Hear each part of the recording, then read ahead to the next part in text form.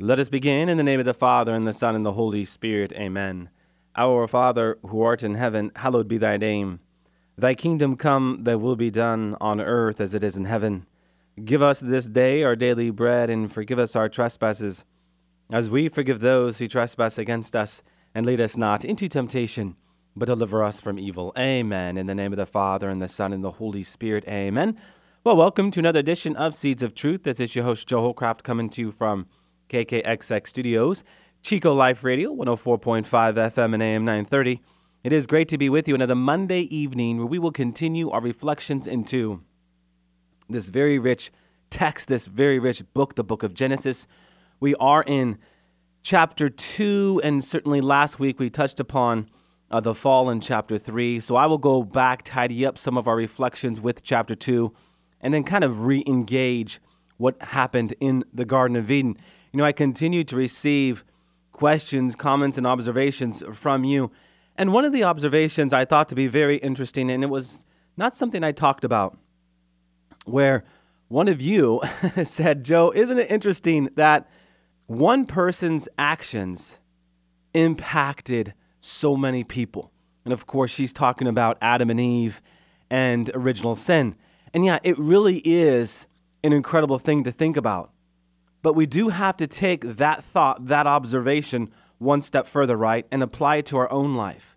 Mindful that everything we do impacts another person, either in a positive way or in a negative way. If we are living in virtue, certainly we are building up the kingdom of God. But if we are in sin and we are outside of a living relationship with God, we can also break down the kingdom of God. This is the problem with sin, right? So when we study what happened in the Garden of Eden in Genesis chapter 3, verses 1 and following, we have to appreciate that what is going on there also happens in our own life. So I'm going to be touching upon that in more detail this evening as we get into some aspects of how Satan tempts us, or how he offers up this kind of enticement to get us thinking one way so as to live in a way contrary to God. All right, that being said, I do want to just kind of jump back into where we were at. We were kind of wrapping up our reflections in chapter 2. So let us go there. If you have your Bibles out, turn to Genesis chapter 2. And as I have been doing, just kind of going through these verses verse by verse, and when it's time to hit the pause button and kind of reflect more topically, then I will do that as I did last week. But I do want to make sure we hit some of these verses, and as we do, hopefully gain insight with the help of some Hebrew, because I think some of these English translations don't always capture what is going on in the text. Okay. So let me read verses 23, 24, and 25. So Genesis 2, 23 to 25. Then the man said, "This at last is bone of my bones and flesh of my flesh. She shall be called woman, because she was taken out of man. Therefore a man leaves his father and his mother and clings to his wife, and they become one flesh. And the man and his wife were both naked and were not ashamed." Okay, how about this word clings? This is a very important word. Verse 24, therefore a man leaves his father and his mother and clings to his wife, and they become one flesh. Now, the Hebrew here indicates what? But fidelity to one's partner in a covenant relationship. If you were to go into the book of Deuteronomy, chapter 10, verse 20, chapter 30, verse 20, you see this spelled out, that this clinging is about fidelity, standing by. Now, what's interesting here is typically we interpret this as something that is strictly physical, right? Cling to his wife and they become one flesh. But that's not necessarily what is going on here. And in point of fact, I would argue that there's something that St. Paul develops in Ephesians chapter 5 when he's talking about the husband laying down his life for his bride like Christ did for the church. I mean, listen to that loaded image. How does a man cling to his wife? How does a man stand by his wife? How does the man live a life in fidelity with and to his wife, but by laying down his life? The way in which you cling, the way in which you stand by through thick and thin, the way in which husband is to properly be present to wife is to lay down their life, just as Christ did for his church. I know this is something I touched upon last week, but certainly something to go back into, because in verse 24, it is easy to just read the clinging just before we read they become one flesh and think that this is something strictly physical, but it's not. Certainly, the male donates his flesh to the female in that consummative act. But there's something so much more going on. If we want that to be what it was intended to be, we must also donate our flesh in everything that we do. This is the great vocation before every husband, before every man, to lay down their life. So, men out there, take heed to this truth. If you want to stand firm in your marriage, then you must die to self, right?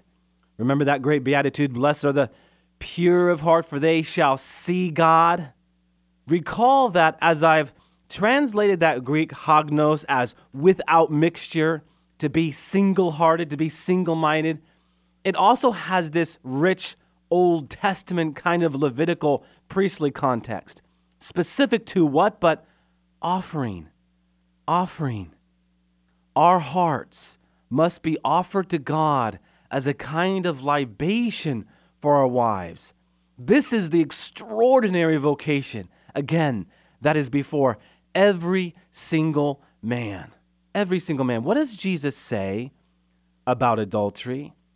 If you have looked upon a woman in your heart in an impure way, adultery has begun.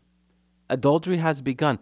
The action that flows out of something that was already planted in our heart. So before we begin to play around with imagery in mind and heart, die to that image. Lay your life down.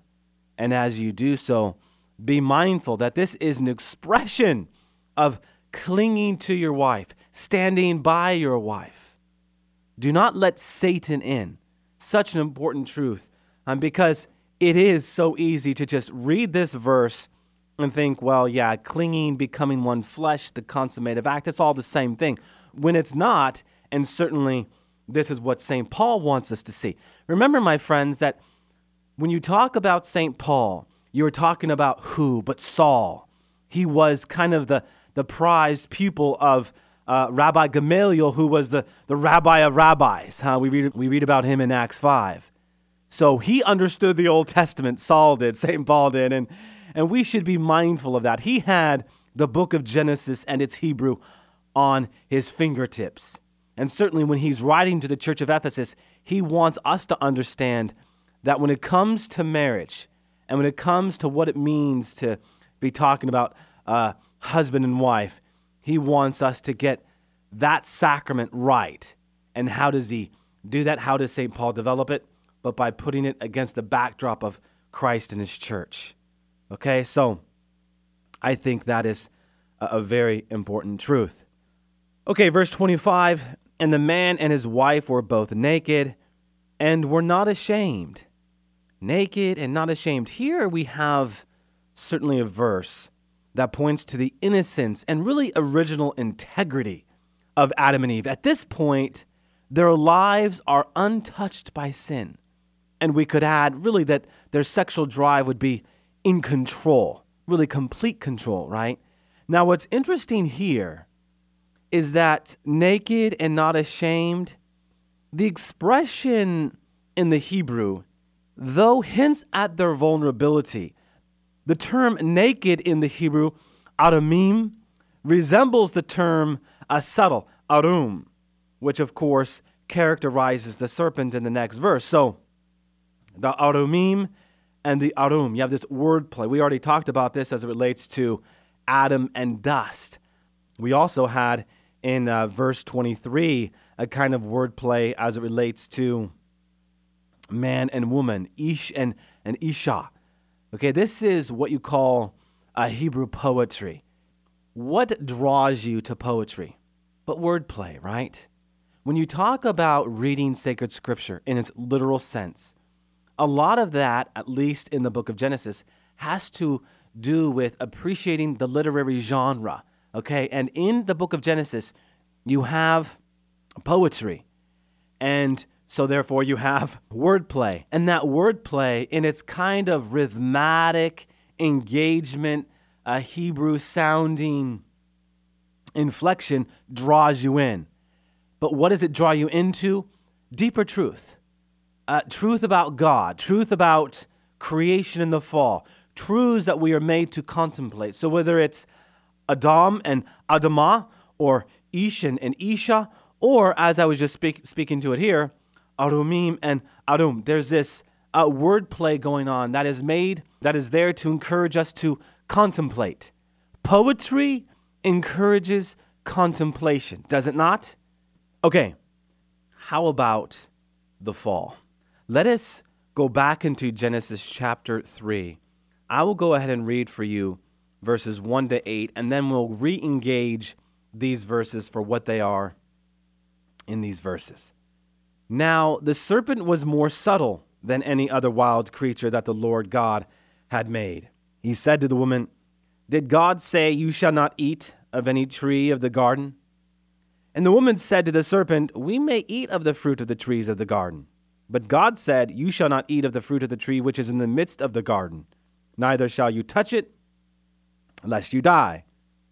But the serpent said to the woman, 'You will not die.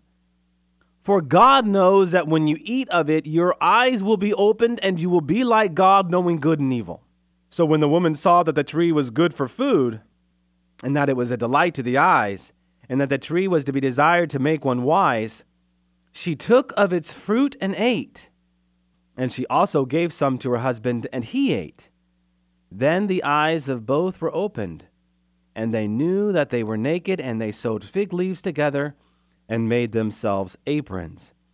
Okay, that's verse 7. We'll go ahead and stop there. All right, what is going on in these verses here? What is the serpent? Well, off the top, if you're to go back to Revelation chapter 12, verse 9, we know that the serpent is a personal agent of evil that Scripture later identifies as who? But Satan, right? Here again, you have God as the divine author revealing something in a bookend. Here we have a serpent in Genesis chapter 3, verse 1. And if you're to fast forward to the book of Revelation, chapter 12, verse 9, we know that this serpent is Satan. Now, the serpent has been commonly considered a number of different things. Certainly a mythological image that kind of represents the devil, or at least the diabolical, in a very literal way. The serpent is also that visible form assumed by the devil in the garden, or as it has been interpreted by the doctors of the church, the serpent is a real serpent whose body is possessed and manipulated by the devil, much as demons are capable of speaking through bodily creatures and controlling their actions. We certainly see this in the book of Matthew, chapter 5. Whatever the case may be, what we know is that Satan was driven by envy to rob men of his what? Blessings, beatitude, makarios in the Greek, favorable standing with God. And as he was driven by envy to rob man of this favorable standing with God, he brings death into the world. This is why Jesus refers to Satan as what in John chapter 8, verse 44, but a murderer from the beginning.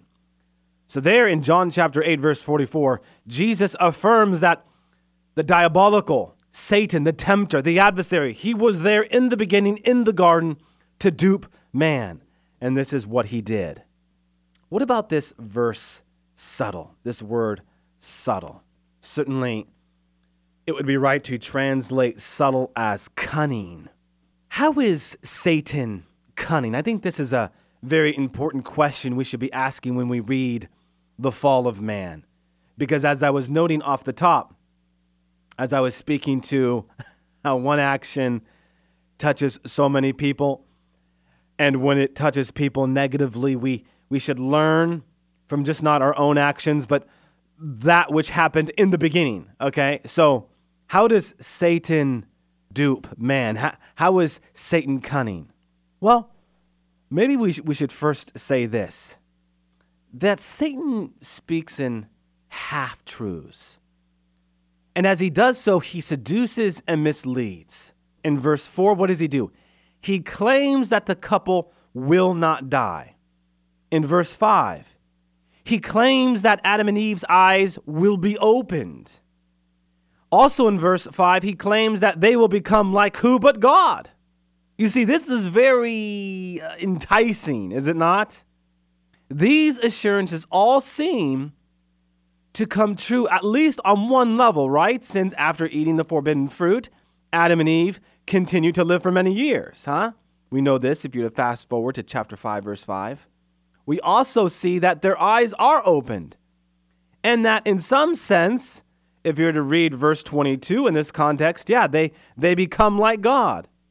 However, my friends, in the light of God's intentions, we know, and this I believe to be such an important truth, that these promises gained, and they were gained, only turn out to be painful losses. Painful losses. Brothers and sisters, when we think we have gained something in the spiritual life, and we did not discern it well, remember that the word discernment in the Latin means to come to understand, to come to see something for what it is, how it is to play out in your life. When we have not discerned well, there will be painful loss. Or just simply, if we are grabbing at the enticements that Satan puts out there, if we succumb to the temptation, there will be painful loss on the other side. This is why it is so important to repent, to really, really repent, that we change the way we think about who we are in relationship with God. Remember that the word repentance comes from the Greek metanoia, that literally translates as a change of mind, a change of direction. So you have this change of mind, you walk a new path, turning your back on sin, following Jesus, because now he is Lord, Kyrios. He is the one who is the supreme master. Don't succumb to that enticement. And if you do, please repent immediately. Repent immediately. I think we have a real model in just not St. John Paul II, but in Benedict XVI, as well as Pope Francis, as it relates to penance. And we know that popes sin, right? But to see a pope go to the sacrament of confession, as often as Pope Francis, Pope Benedict, and Pope John Paul II did, it should encourage us to go to confession regularly, that we might be right with God on a regular basis, that we might not succumb to Satan's enticements, aware that there will be painful loss. By the way, my friends, this very much speaks to that foundational gift of the Spirit, fear of the Lord. Fear of the Lord is the beginning of all of the gifts of the Spirit. Why? Because it is that awe-like reverence before God, that very thing that was lost in the Garden of Eden. I mean, how are we to think about fear of God as it relates to drawing this point out? Brothers and sisters, for those of you who are married, why is it that you don't do certain things? You know, earlier I was talking about adultery. I think the act of adultery literally scares the hell out of us, right? Because we know that there's going to be painful loss on the other side. At least intuitively, we can get that. We can see that. And so we avoid that. And now I'm just speaking to something on its raw level. On the much deeper level, we know that what we're missing out on is joy, a kind of bliss, right? To be in right relationship with our spouses is to really experience something that is profound, a foretaste of the heavenly Jerusalem. So when we are in right relationship with our spouses, And in turn, certainly right in relationship with God, we will be where we need to be, and certainly discern as we ought. The fear of the Lord, the fear of God, that awe-like reverence before God, and that deep sense of what surrounds us. Certainly the fear of God also is tied, I think, to some degree, and certain theologians develop this, to prudence. Because prudence, my friends, is what? Having that acute awareness into the decision that I'm about to make and its impact upon me. The word prudence literally translates as to be sagacious. I love that word, sagacious, sagacity, acutely aware, okay? For one who is disposed in that fear of God, they are acutely aware of their surroundings and how every decision they make impacts one another. Certainly, first and foremost, our relationship with God. So, fear of God, prudence, very important gift of the Spirit and virtue to be touching upon as we reflect into the Garden of Eden. All right, how about this phrase, not eat of any tree? Here, the question insinuates that God is what? But an obstacle to human fulfillment. In particular, it raises doubts about the Lord's generosity and goodwill, as though Adam and Eve were deprived of much more than God provided them. Oh, you could have so much more if you only did it this way, or you only did it that way. Oh, you could have so much more. We have a phrase for that today. The grass is greener on the other side. When we think that the grass is greener on the other side, it's just another enticement, my friends. It's just another enticement. Verse 4, you will not die. Is this not a bold contradiction of chapter 2, verse 17, that denies the truthfulness of God and His Word? Remember how we developed this last week. Let us go back to verse 17. But of the tree of the knowledge of good and evil you shall not eat, for in the day that you eat of it, you shall die. Satan says, no. You will not die, but you will know God and see God as God knows and sees. So we read in verse 5, for God knows that when you eat of it, your eyes will be opened and you will be like God, knowing good and evil. Here, the accusation makes God look jealous, and self-interested, as though he is withholding life's finest blessings from Adam and Eve in order to safeguard his own prerogatives, as if there is an iota of self-interestedness in God. This is the thing about God. When God asks us to do something, there's not some kind of selfish prerogative on his behalf. No, it's for us and our salvation, right? And certainly sometimes it doesn't make sense to us, but this is why we discern. I mean, think about Abraham. We were touching upon this last week. Think about Abraham. He had every right to question God. Why? Because God said to Abraham, first, from your line will come many blessings. And then he says, sacrifice your son. What? What? What are you suggesting? This makes no sense to me. And yet, in blind obedience and blind faith, what does Abraham do? He goes to a place unknown, to a terrain he's never seen before, and he just follows. He follows with that kind of radical faithfulness. And we are to do the same. Mindful that there is not an iota of self-interestedness in God. He is absolute, willing the good of the other. By the way, this is Thomas Aquinas and his definition of love. You've heard me speak to it in that way before, and many theologians have done that. They're simply quoting St. Thomas Aquinas, to love is to will the good of the other. So, this accusation in verse 5 is so striking. All right, looking up at the clock, and we're running out of time. I just wanted to touch upon one last thing here, and it was something I talked about last week, but I wanted to make sure we get in it again because I just think it's that important. In the theology of Paul, Christ is the what to Adam, but the counter image of Adam, right? Just as Adam, by his transgression, made us sinners subject to death, so Christ, by his obedience, secured the grace that makes us heirs of eternal life. So Christ conquers the devil with the same weapons the devil used against us, right? A virgin, a tree, and death. And these tokens of our demise have now essentially, my friends, become the tokens that speak to victory. Instead of Eve, there is Mary. Instead of the tree of knowledge, there is the wood of the cross. And instead of Adam's death, there is the death of Christ. On one hand, you're dealing with the death of man. And on the other, we have the death that leads to life in man. Okay? All right.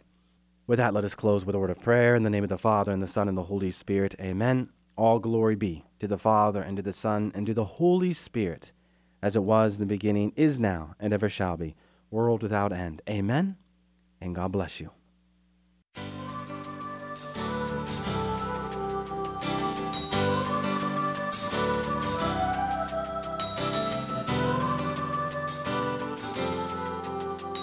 Thanks for listening to Seeds of Truth, heard every evening, Monday through Friday at 5:30 here on KKXX. If you'd like to hear this program or find out how you can help support Seeds of Truth, the website is joehollcraft.org.